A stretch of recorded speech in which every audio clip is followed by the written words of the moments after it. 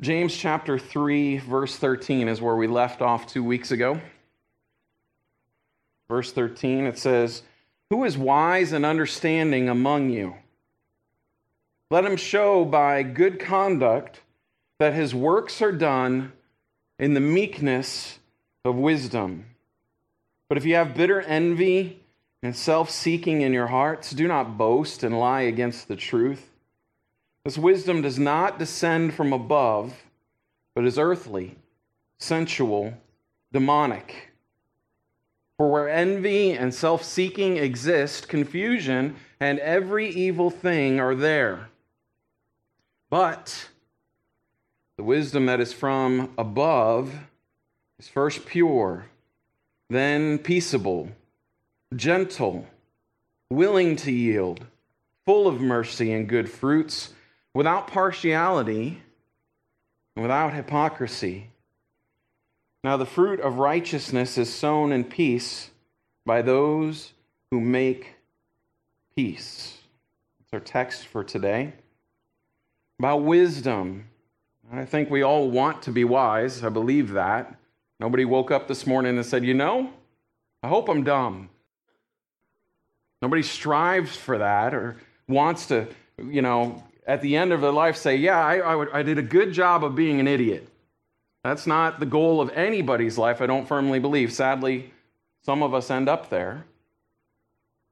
But I think we all desire to be more wise than we are.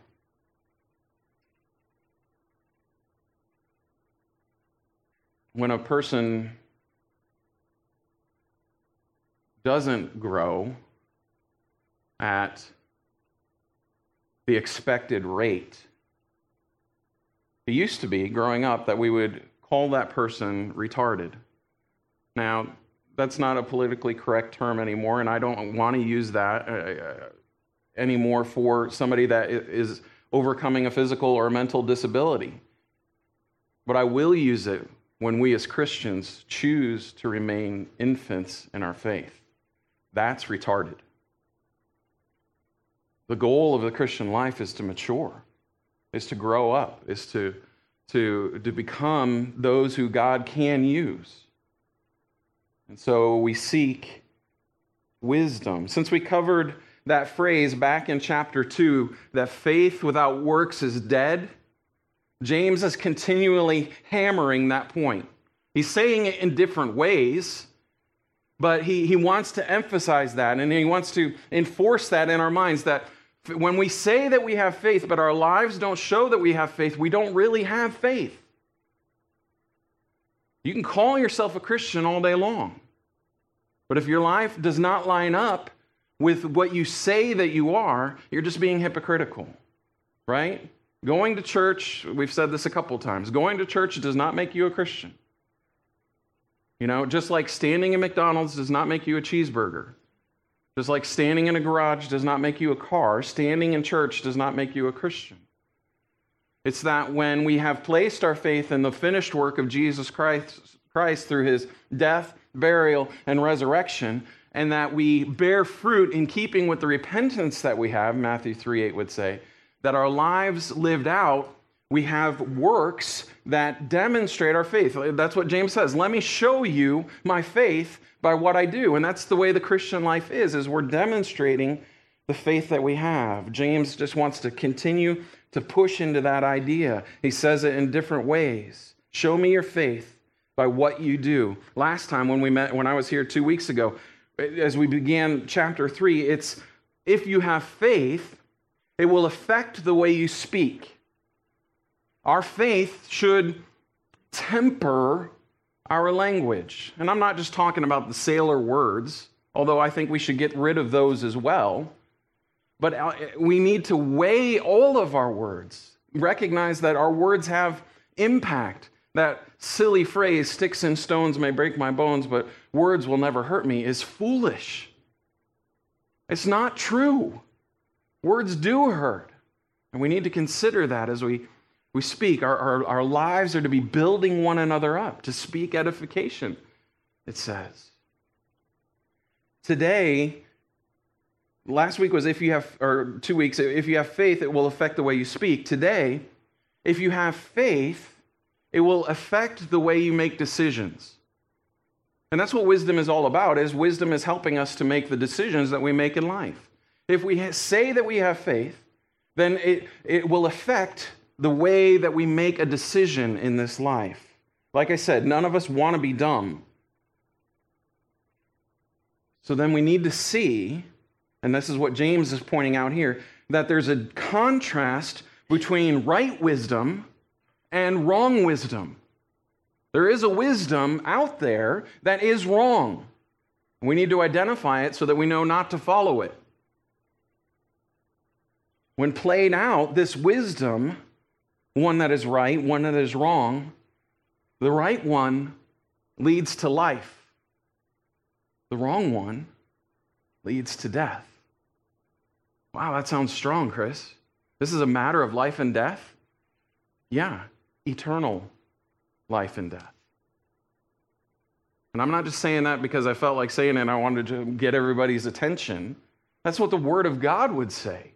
It is wisdom. Following the right and wrong wisdom is a matter of life and death. Proverbs chapter 14, verse 12. There is a way that seems right to a man, but its end is the way of death. There is a way out there. There is a wisdom out there that seems right to a man, but it ends in death. And in case you missed it, that time in Proverbs chapter 14, Proverbs chapter 16:25, the exact same thing. There is a way that seems right to a man, but its end is the way of death. If the Bible repeats itself 2 chapters apart, you might want to jot it down. You might want to highlight that in the Word. You might want to write that on our heart. There is a way that seems right, a wisdom that seems like it's the right thing to do, that ends in death. Well, that doesn't sound so good. So we need to make sure that what may seem right, we need to test it. We need to understand. James contrasts the wisdom of this world against the wisdom of God in this section in James. And what you and I need to do today, this is the step that we all need to take today.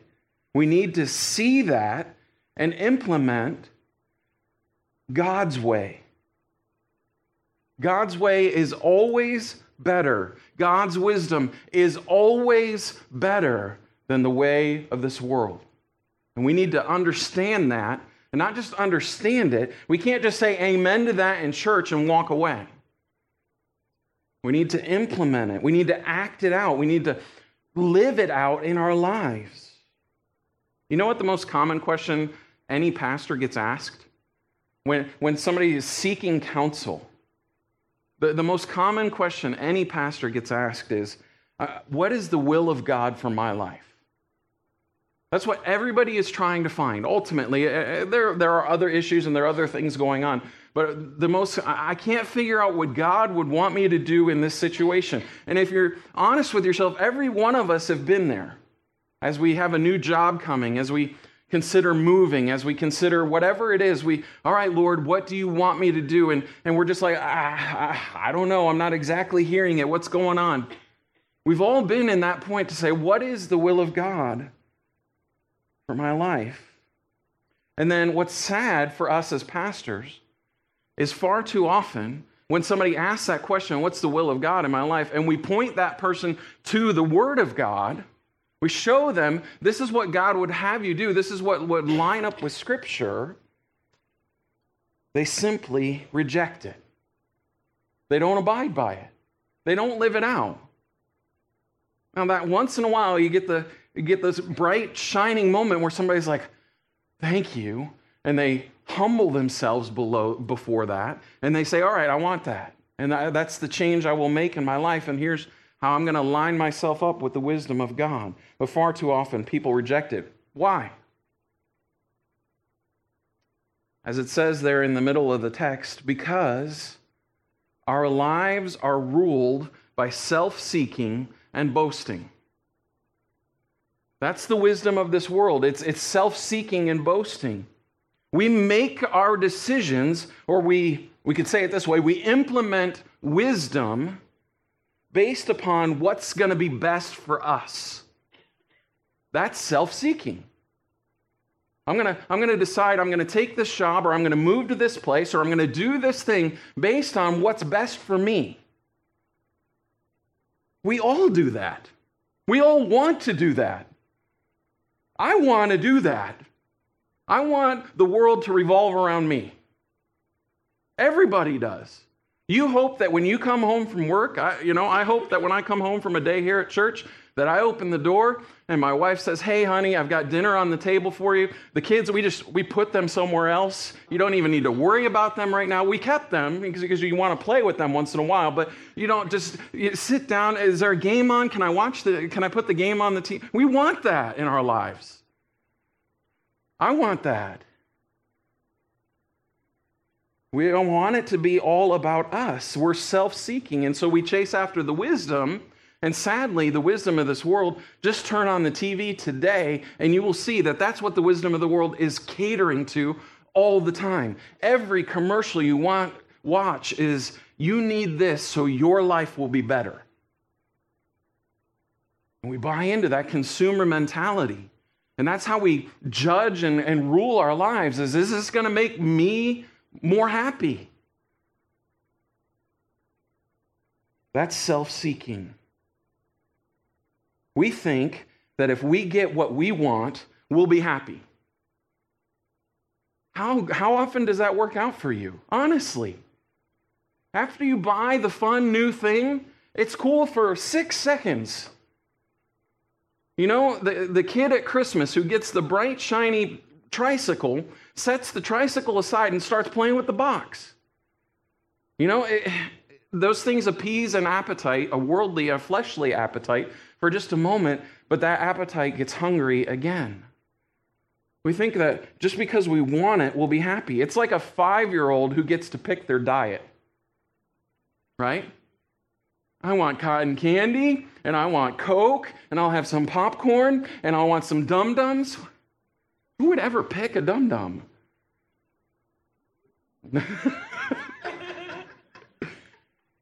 And suddenly they've consumed so much sugar that you're cleaning up puke. They thought it would make them happy, but in the end, not so much.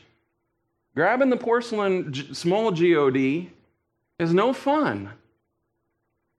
But we do that with our lives as well. If I just have this, if I just get the cotton candy of life, I'll be happy. It's not the case. That appetite is never satiated.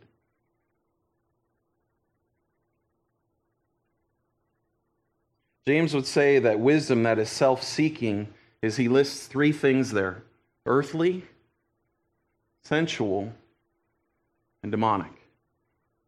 And just in case you were wondering, those are not good things. The wisdom of this world, the wisdom of self-seeking, is earthly, sensual, and demonic. What does earthly mean? Earthly is, I'm making a decision based only on the time that I have here on earth. The 80 years or so, none of us know if we have tomorrow promised to us. Let's say we have 70 years. Let's say we have 80 years, maybe. In light of eternity, David would say our life is a vapor. The hymn, Amazing Grace, when we've been there 10,000 years. Think about that. That's a staggering number compared to the 80 that we live here on earth. It seems kind of foolish to make a decision based solely on what we do in those 80 years when we have all of eternity to consider, when we've been there 10,000 years. We have no less days to sing God's praise than when he first began, because we go on for all of eternity. It seems kind of foolish, right? If we think of it in the timeline of eternity, it seems foolish just to make a decision that would be solely earthly, that would only impact us while here on this earth. In fact, the wisest man who ever lived, Solomon, wisest man beside Jesus, the wisest man to ever live, Solomon, talks about this. We're studying the book of Ecclesiastes on Wednesday night. And the book of Ecclesiastes is all about an experiment that Solomon did, sadly, to his detriment, that would say, I tried everything. He has a whole closet full of been there, done that, got the t-shirt. It says whatever he lent his eyes to, he allowed himself to have. 700 wives, 300 concubines, stripper girlfriends, basically in modern day vernacular. He wherever he would go, whatever he would see, he had ships coming in from all over the world, bringing him monkeys and peacocks. Not what I would pick personally, but okay. Whatever he lent his eye to, he allowed himself to do. And what is the conclusion that Solomon came to? It's all vanity. It's all worthless. It's all chasing after the wind. Ever try to chase the wind? Ever try to grab the wind? Foolishness. How about we take some advice from the wisest man that ever lived? Don't pursue that wisdom. Don't pursue wisdom that's purely earthly. He uses the phrase everything under the sun. And by that he means anything that's only considered of this earth. It seems foolish to make our decisions that way. So don't pick wisdom that is just earthly. Don't pick wisdom that is purely sensual. In other words, only considering what's going to feel good. That's the idea behind gluttony. It's not listening to your body any longer. It's going, I want that. And I don't care what my body tells me. And your body's saying, no, you're going to explode. And you're wishing that you had your fat man pants on, sweatpants, and you just keep stuffing it in. That's sensuality. I mean, when you hear the word sensual, everybody thinks of sex, which I get, but sensuality is more than that. It's whatever we would use to please our lust, only considering that which feels good. We shouldn't do that as well. Third thing he says is it's demonic. Wisdom that is self-seeking is actually demonic. We need to understand that. There are choices that we make that actually stand against God. Is that really a position you want to be in? Is that really where you want your life to be, is standing against God? And we need to understand that in this life, there is no neutral ground. Jesus said, you are either for me or against me. There is no middle ground here. C.S. Lewis said it this way. We heard this quote at the conference. There is no neutral ground in the universe. Every square inch and every split second is claimed by God and counterclaimed by Satan. Make sense? We can't just walk through life. You're either for God or you're against him. And making choices based on self-seeking is a statement to say, I stand against God. We don't want that wisdom, Christian. We don't want to follow those things. Remember, there is a way that seems right to a man, but in the end leads to death. We contrast the earthly wisdom, the worldly wisdom, from the wisdom that God gives. The wisdom that is from above is the way that James phrases it. Flip over now to Proverbs chapter 8, and we're going to see how the author describes what that wisdom is that is from above. The whole chapter is great. If you have time later, I recommend reading Proverbs chapter 8 from start to end, but we're going to pick it up in verse 22. There's two characters as we go on reading. They use the pronouns he and I, or he and me. He is God in this case as we read. So every time we read the word he, he's talking about the Lord. And me is wisdom. Wisdom is speaking here, or I is wisdom here. And so we need to understand that as we read. So it says in verse 22, the Lord possessed me, he possessed wisdom at the beginning of his way, before his works of old. So the Lord had wisdom long before day one of creation. The Lord possessed me at the beginning of his way, before his works of old. Remember, God is the only eternal being, meaning that he had no beginning. God always was. It's different than you and I. We live for eternity. We live, but we always, as humans, we had a beginning. God always was.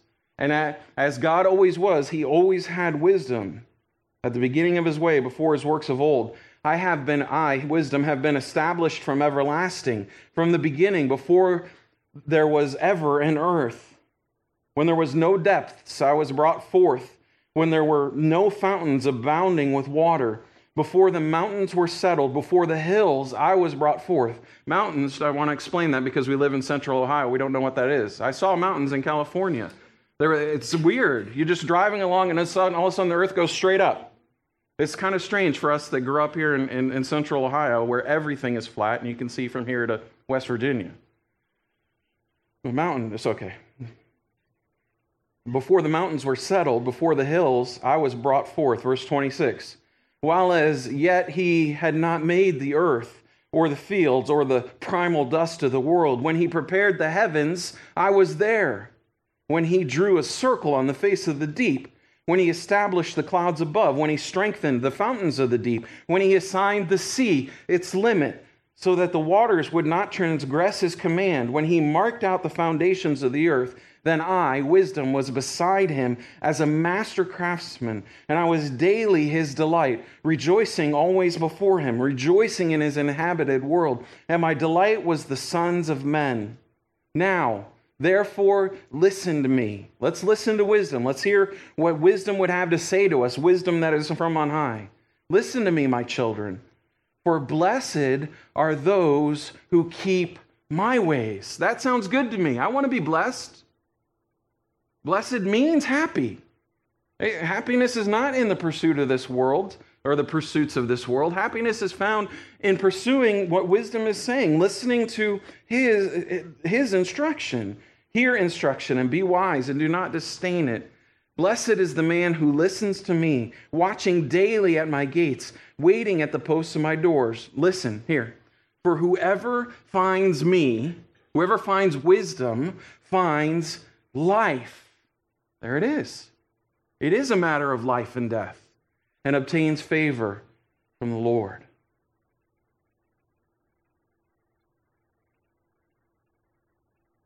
If that's the case, there is a difference between the wisdom of this world that would be earthly and sensual and demonic, and there is a wisdom that comes from on high that leads to life. Doesn't it make sense to lend ourselves, to invest ourselves, to invest all that we have here on this earth in the pursuit of that wisdom? It's the wisdom that would go on for eternity. It makes sense that if there is a God who created us, he knows how we're knit together. He knows how, he knew us in our mother's womb, Psalm 139 would say. He knows how all things work. And in fact, none of us are outside of his grace because he holds us together. You understand the power of the atom and how many atoms you have? If God were to suddenly let go of you, you would destroy the earth atomically. Hebrews says he holds us together. Whether you love him or not, he's holding you together. And since he knows how all things work, well, then he knows what's best for me. So it makes sense to pursue that. Listening, and by listening I mean obeying, listening to wisdom, his wisdom, leads to life. James, back in chapter 3, James says it this way, verse 17. But the wisdom that is from above, that is godly wisdom, is first pure, then peaceable, gentle, willing to yield, full of mercy and good fruits, without partiality, without hypocrisy. Now the fruit of righteousness is sown in peace by those who make peace. The wisdom that God wants to give us, and he does. He wants to impart this wisdom to you and I. First of all, it's pure. What's that mean? We don't have anything outside of God. We don't have anything on this earth that's pure.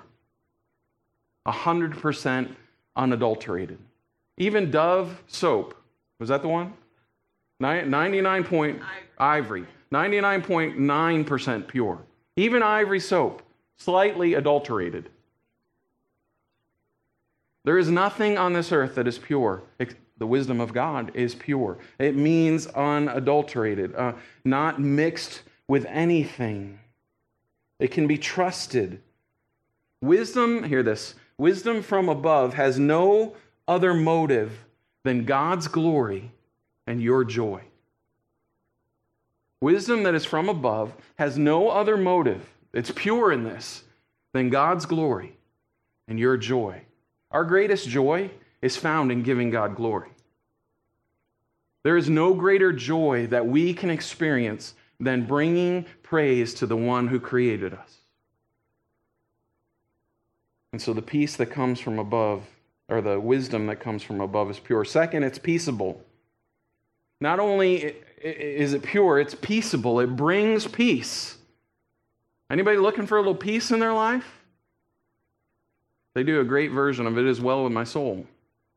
When peace like a river attendeth my way, when sorrows like sea billows roll. And we've experienced the sorrows. We've seen the sea billows rolling. I want that peace flowing in my life. The wisdom that comes from above is peaceable. It's going to give you peace. And not only that, when you start to live that wisdom out, not only does it bring your heart peace, but it allows you to impart peace to other people. It allows you to live peaceably among all men. The Beatitudes. Blessed are the peacemakers, for they shall be called the sons of God. I'm sorry, but I have a lot of titles in my life. I'm a pastor. I was a worship leader. I was a garage doorman. I'm a father. I'm a husband. My favorite title for my life is that I'm a son of God. Blessed is the man who's a peacemaker, for he shall be called the son of God, the sons of God. The peace, or the wisdom from above, is peaceable. It's gentle. I like the idea of gentle. I don't like to be beaten, personally. Anybody looking for a punch in the face? We can meet after church. No? Okay. Psalm 23. We love Psalm 23, right? Everybody knows Psalm 23, even if you haven't been in church in 100 years. You know Psalm 23. Why do we love Psalm 23? Because Psalm 23 is about us. Or is it? The Lord is my shepherd, I shall not want. Oh, God is good. I'm not going to want. That's awesome. He makes me lie down in green pastures. That sounds nice for a sheep. That's a good thing. He leads me beside quiet waters. Right on. It's all about me. He restores my soul. Thank you, Lord, for restoring my soul. He leads me in paths of righteousness. Right on. I want to live right living. Why? For my name's sake is what he says. Why does God do all of these things in verses 1 through 3 of Psalm 23? Not for you. It's for his name's sake. It's for his glory that he does these things. And he's gentle. Even the rod and the staff that is talked about in Psalm 23, those come in a loving and gentle way as he molds and shapes us. The wisdom from above is gentle. It's willing to yield. Why? Because the wisdom from above is not self-seeking. Our refusal to yield is generated in our self-seekingness. The guy who cuts you off, he cut you off. It wasn't that he didn't see you. You're angry at him because he cut you off. That's self-seeking. But when we enact the wisdom that comes from above, we have a spirit that is willing to yield, and it allows us to live others-centered. It allows us to consider what's best for my wife when I come home from work rather than what she got for me. It's full of good fruits. In other words, our lives will be marked by this wisdom. Not only will we have an understanding of it, but it will be displayed in our lives. That's what the good works are. It's without partiality. God's not partial to whom he imparts wisdom. All who ask of it. That's what we learned in chapter 1. Anybody who asks of God's wisdom, he gladly imparts it. Just don't be double-minded when you ask for it. And it's without hypocrisy because God cannot lie. So if that's true, if there is a wisdom that is of this earth, and that wisdom is to be rejected, and there is a wisdom that comes from above, and that's to be received, then it's my responsibility to submit myself to the wisdom that comes from above. You tracking? For us who declare Christ as our Savior, we cannot just say that he's our Savior. He is also our Lord, meaning he has authority over our lives. And so our responsibility is to submit our lives to the wisdom that comes from above. 2 Timothy 3:16, one of our watershed texts. All Scripture is given by inspiration of God, and it's profitable for doctrine, for reproof, for correction, for instruction in righteousness, that the man of God may be complete meaning mature, thoroughly equipped for every good work. So that means if we're submitting ourselves to the wisdom of God, to the authority of God, that means I am no longer the highest authority in my life. Christian, we have to get a hold of this concept. I pray, that is my earnest prayer today, that we all would understand that as declared followers of Christ, we are no longer our own highest authority. We allow God and God's word to declare what is right for you and I. I don't get to pick and choose what's right for my life any longer. I live my life in accordance with the Word of God because the Word of God is now my authority. It's where I get my wisdom from. And so therefore, we're going to do a case study. How does this play itself out in life? Well, thankfully, we have a situation that's occurring in this nation at the moment that allows us to see the right way for this wisdom to be played out. And so I give you the second half of my sermon now. I know I'm going long. Hang in there. I'll try to go as quickly as I can. 2 weeks ago, when we were here last, Michelle and I were here last, we did the first half of James chapter 3, which was all about the tongue and that our words have weight. And in light of that, as I said at the end of my message, I opted not to speak at that point on what the Supreme Court decided was right for our nation in regards to homosexuality and marriage. I said, I don't want to just spew off at the mouth. I'm not here to spread venom, and I needed to take a step back and to pray about it and consider my words as we address this very important issue. So I have weighed these things, and I have prayed over these things. I'm going to make my statement first. I want everybody to hear it, and then we'll kind of lay it out for us and what it means. This is my stance on the Supreme Court's decision. I'm going to read it because I don't want to mess up what I'm going to say. I believe that the United States government has erred in the passing of the law permitting homosexuals to marry one another. The passing of this law is contrary to the Word of God, and therefore, I conscientiously dissent from upholding and obeying this law. This is both my personal stance and the stance of this church. We are currently writing it in our church bylaws to state that we will not perform any same-sex marriages by defining marriage as the union between one man and one woman. That's what I believe. I believe that the government has erred in this matter. And so I willfully dissent from the law. I will not uphold this law ever. Can we as Christians do that? Can we be disobedient? I mean, doesn't Romans chapter 13, and I'm going to read it, tell us to obey the government? I taught that as we went through it in Romans. Let every soul be subject to the governing authorities, for there is no authority except from God, and the authorities that exist are appointed of God. Therefore, whoever resists the authority resists the ordinance of God, and those who resist will bring judgment on themselves. For rulers are not a terror to good works, but to evil. Do you want to be unafraid of the authority? Do what is good, and you will have praise for them the same. For he is God's minister to you for good. But if you do evil, be afraid, for he does not bear the sword in vain.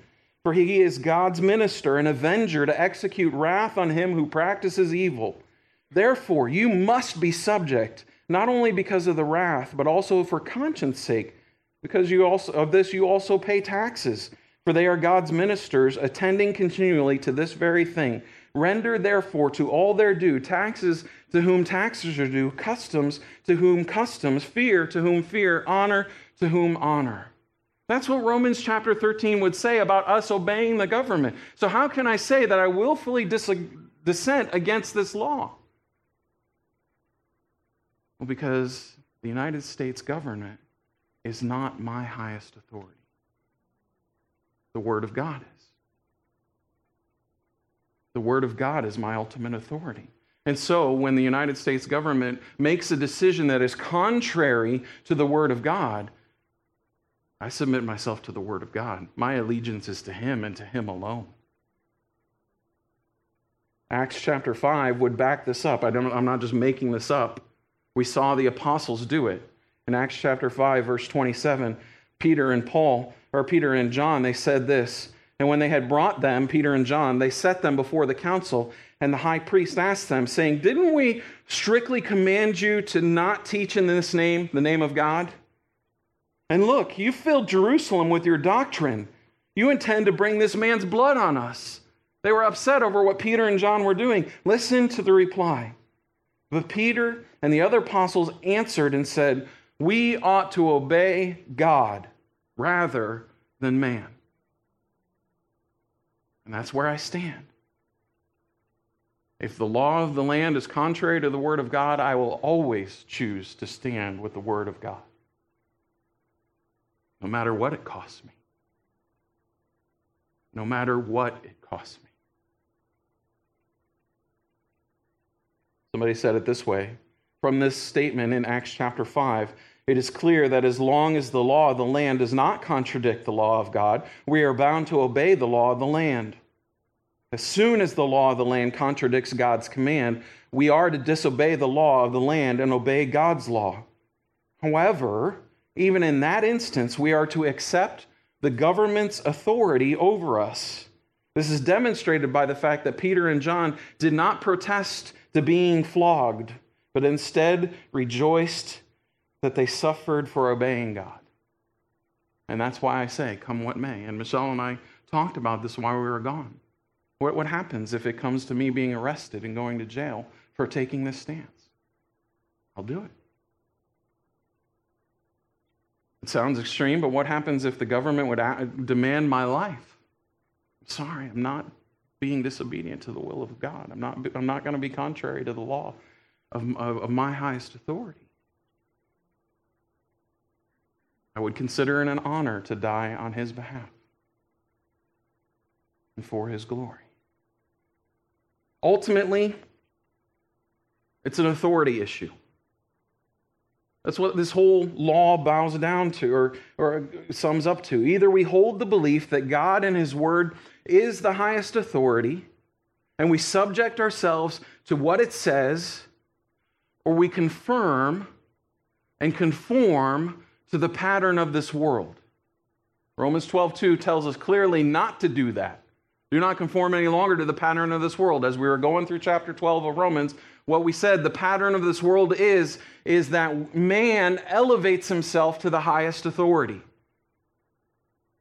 And we're not to do that. God is to be over our lives. Sin is us conforming to the pattern of this world.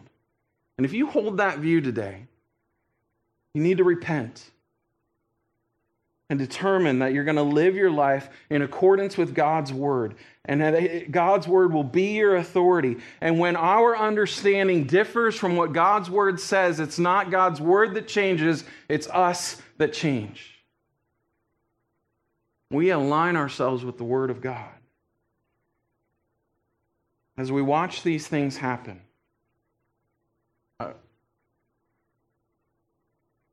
we live in a sad day. Hard day. We live in a day that our government no longer values the Word of God. And so sadly, and I'm just going to call it like it is, I think we have to classify our country as post-Christian.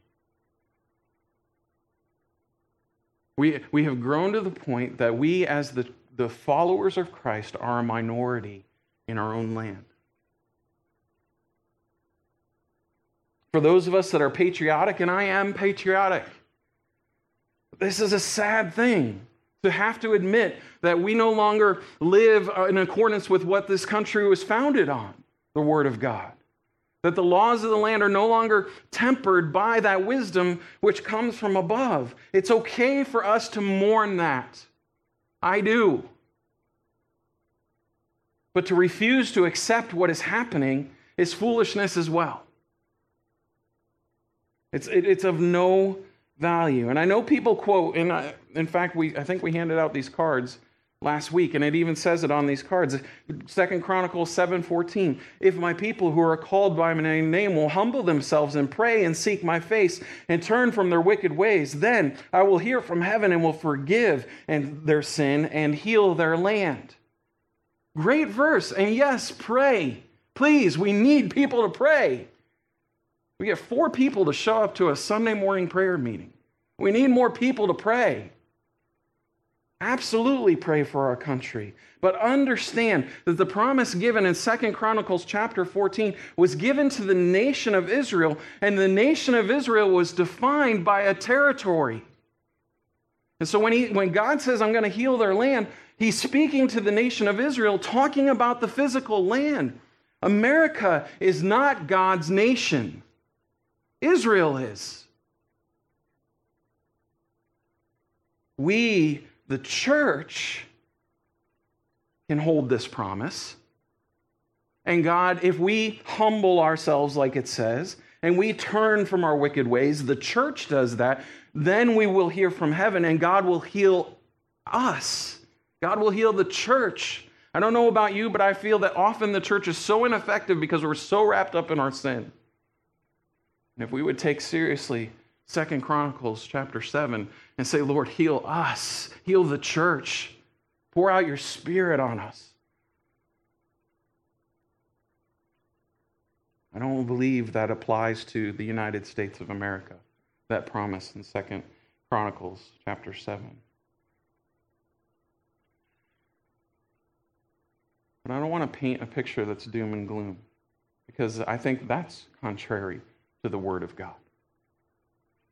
I believe what Romans chapter 8, verse 28 says, that all things work together for the good of those who love God, to those who are called according to his purpose. Even this heinous decision by our government is going to work together for our good. The Word of God, I believe it. How can this be good? I heard it said at the conference, I'll say it to you. You and I today live in a country where our faith is going to cost us something. That's a good thing. Far too long we've coasted through this life. And now we live in a place that if we stand up and say we believe that God defines what marriage is between one man and one woman, that we stand by that standard, we live in a day that may cost us something. That's a good thing. It's about time that we experience a little bit of what our brothers and sisters around the world are experiencing. The church grows under persecution every time. It is by being persecuted, by us being the outcast, that the church blooms and grows. So this is a good thing. Therefore, I called our nation post-Christian. Let's not call it post-Christian. Let's call us, we're in a state of pre-revival. Right? There is this moment coming, this wave that is coming, that is promised in the book of Joel, that he will pour out his spirit on all men. The young men will see visions, and old men will dream dreams, or I don't know how it goes, but there's this promise of the Spirit of God being poured out in the last days, and we're another day closer to that. So we don't look at it as, well, we live in a post-Christian nation, there's nothing we can do. We look at it as God is getting ready to move in a great and fantastic way. We live in pre-revival.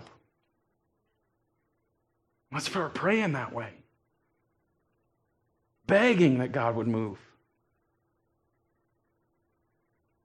When the contrast between the light and the dark is greater, that's better for the church. And we stand at a place that we have not yet experienced in this generation, where the church is completely different than the majority of our nation. So what do we do? Well, this is not the time for us to go out and bash homosexuals.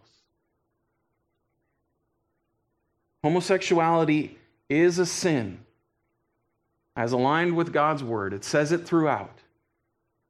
But so is fornication. So is adultery. So is divorce. Oh, we don't talk about that one too much. It's not time to go out and bash homosexuals. We love. That's what we're to do. We love. That's what marks the Christian life. We love. Love is not tolerance of sin. That's the way the world would want to define love in this day and age. Love is not tolerating somebody's sin. Love is telling people that God has made a way, and they don't have to live in their sin any longer. Love is sharing the gospel. Love is telling people that they don't have to be trapped in their sin. You know what the law is going to do? It's just going to extend people's misunderstanding of what is right for their life. The homosexual that gets married today, still at the end of his life, is going to say, I found no satisfaction in this. Why? Because what God has placed in our heart is a longing for Him. And that can't be satisfied in anything of this world. Spewing hatred is not going to win anybody to Christ. We need to weigh our words. My first response when I heard that the law had been passed, and maybe you said this as well, was come quickly, Lord Jesus. Come quickly, Lord Jesus. And you know what? That's the wrong thing to say. Because what that means is, I want out of this world. I'm ready to check out and damn everybody else to hell. Wrong attitude. I had to heart check myself there. Lord, delay your coming if possible, that others may come to know you, that they may see the truth, that the lie that they're living is not going to end up in satisfaction. It's going to end up in disappointment. I'm going to close today by reading an article from a man named Kerry Newhoff, who is a pastor up in Canada. Same-sex marriage has been a law in Canada for 10 years now. And so he's, as a pastor in the land, has experienced how it is for us as Christians to live, and he wrote a blog that I thought was incredible. I want to read it to you.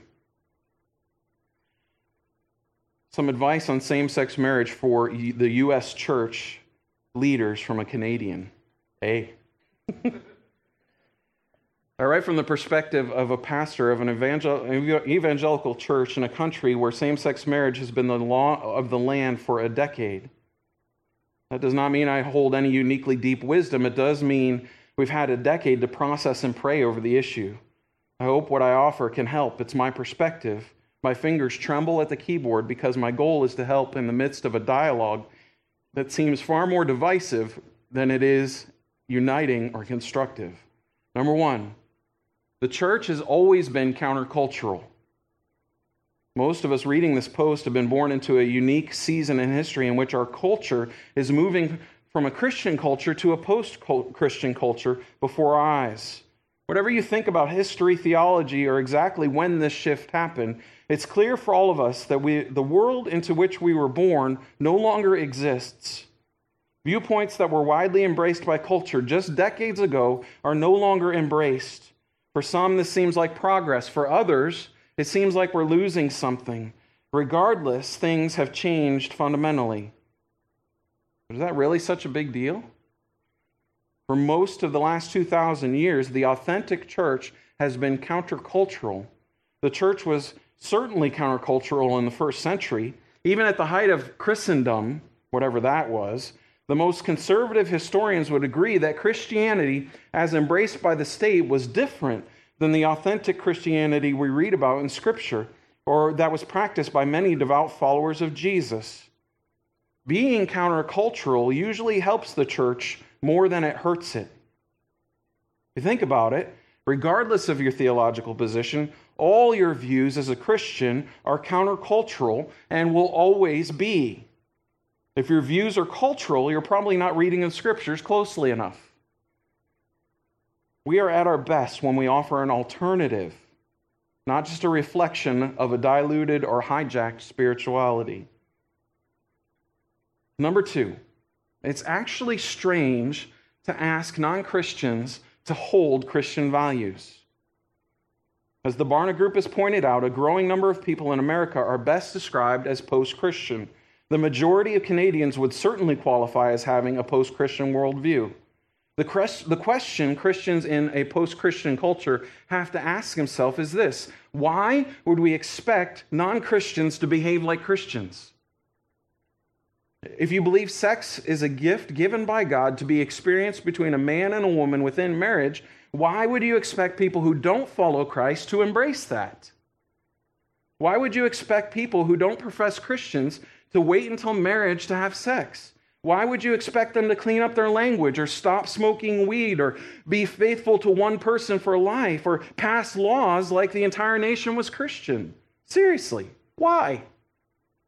Most people today are not pretending to be Christians, so why would they adopt Christian values or morals? And then he says, please don't get me wrong, I'm a pastor. I completely believe that Jesus is not only the way, but that God's way is the best way, and that's what all of today's message has been about. When you follow biblical teachings about how to live life, your life simply goes better. It just does. I do everything I personally can to align my life with the teachings of Scripture, and I'm passionate about helping every follower of Christ to do the same. But what's the logic behind judging people who don't follow Jesus for behaving like people who don't follow Jesus? Why would you hold the world to a same standard you hold the church? First, non-Christians usually act more consistently with their value system than you do. It's difficult for a non-Christian to be a hypocrite because they tend to live out what they believe. Chances are they're better at living out their values than you and I are. Jesus never blamed pagans for acting like pagans, but he did speak out against religious people for acting hypocritically. Think about that. Number 3, you've been dealing with sex outside of traditional marriage for a long time. If you believe gay sex is sinful, it's really no morally different than straight sex outside of marriage. Be honest. Pretty much every unmarried person in your church is having sex. Yes, even the Christians. I know we want to believe that's not true. I want to believe that's not true. But ask around. You'll discover only a few really surrender their sexuality. Not to mention the married folks that struggle with porn, lust, and a long list of other dysfunctions. Believe gay marriage is not God's design, you're really dealing with the same issue you've been dealing with all along: sex outside of God's given context. You don't need to treat it any differently. By the way, if you don't deal with straight sex outside of marriage, don't start being inconsistent and speak out against gay sex. And you may want to start dealing with gluttony and gossip and greed while we're at it. At least be consistent. Humbly address all forms of sex outside of God's marriage. Number 4, The church never looked to the government for guidance. Having a government that doesn't embrace the church's values line for line actually puts Christians in some great company, the company of the earliest followers of Jesus. Jesus spent about 0 time asking the government to change during his ministry. In fact, people asked him to become the government, and he replied that his kingdom is not of this world. The Apostle Paul appeared before government officials regularly. Not once did he ask them to change the law of the land. He did, however, invite government officials to have Jesus personally change them. Paul constantly suffered at the hands of the authorities, ultimately dying under their power, but like Jesus, didn't look for them to change. Rather than asking the government to release him from prison, he wrote letters from prison talking about the love of Jesus Christ. Instead of looking to the government for help, Paul and Jesus looked to God. None of us in the West are suffering nearly as radically as Jesus and Paul suffered at the hands of a government. In fact, in Canada and the U.S., our government protects our freedom to assemble and even disagree with others. Plus, it gives us tax breaks for our donations. Honestly, we don't have it that hard. Maybe the future North American church will look more like the early church, rising early before dawn to pray, to encourage, and to break bread. Maybe we'll pool our possessions and we'll see the image of God in women and love our wives radically and deeply with a protective love that will shock culture. Maybe we'll treat others with self-giving love and even offer our lives in place of theirs. Maybe we'll be willing to lose our jobs or our homes or our families or even our lives because we follow Jesus. That might just touch off a revolution like it did 2,000 years ago. Perhaps the government might even take notice, amazed by the love that radical Jesus followers display. Number 5, our judgment of LGBT people is destroying any potential relationship. Even the first 72 hours of social media reaction has driven a deeper wedge between Christian leaders and the LGBT community Jesus loves. Hear that? Jesus died for the world because he loves it. Judgment is a terrible evangelism strategy. People don't line up to be judged. If you want to keep being ineffective at reaching unchurched people, just keep judging them. Judging outsiders is un-Christian. Paul told us to stop judging people outside the church. Jesus said, God will judge us by the same standard with which we judge others. Paul also reminds us to drop the uppity attitude because that none of us were saved by the good we did, but by his grace. So, take a deep breath. You were saved by grace. Your sins are simply different than many others. And honestly, in many respects, they're the same. People don't line up to be judged, but they might line up to be loved. So love people, especially the people with whom you disagree. Greater love, Jesus says in John 15, has no one than this, than the one who would lay down his life for his friends. Jesus says, I count you as friends. He says in John, I can't remember if it's 12:35 or 13:35. I always mess that up. I think it's 13:35. The world will know that we are followers of his by the love that we have one for another.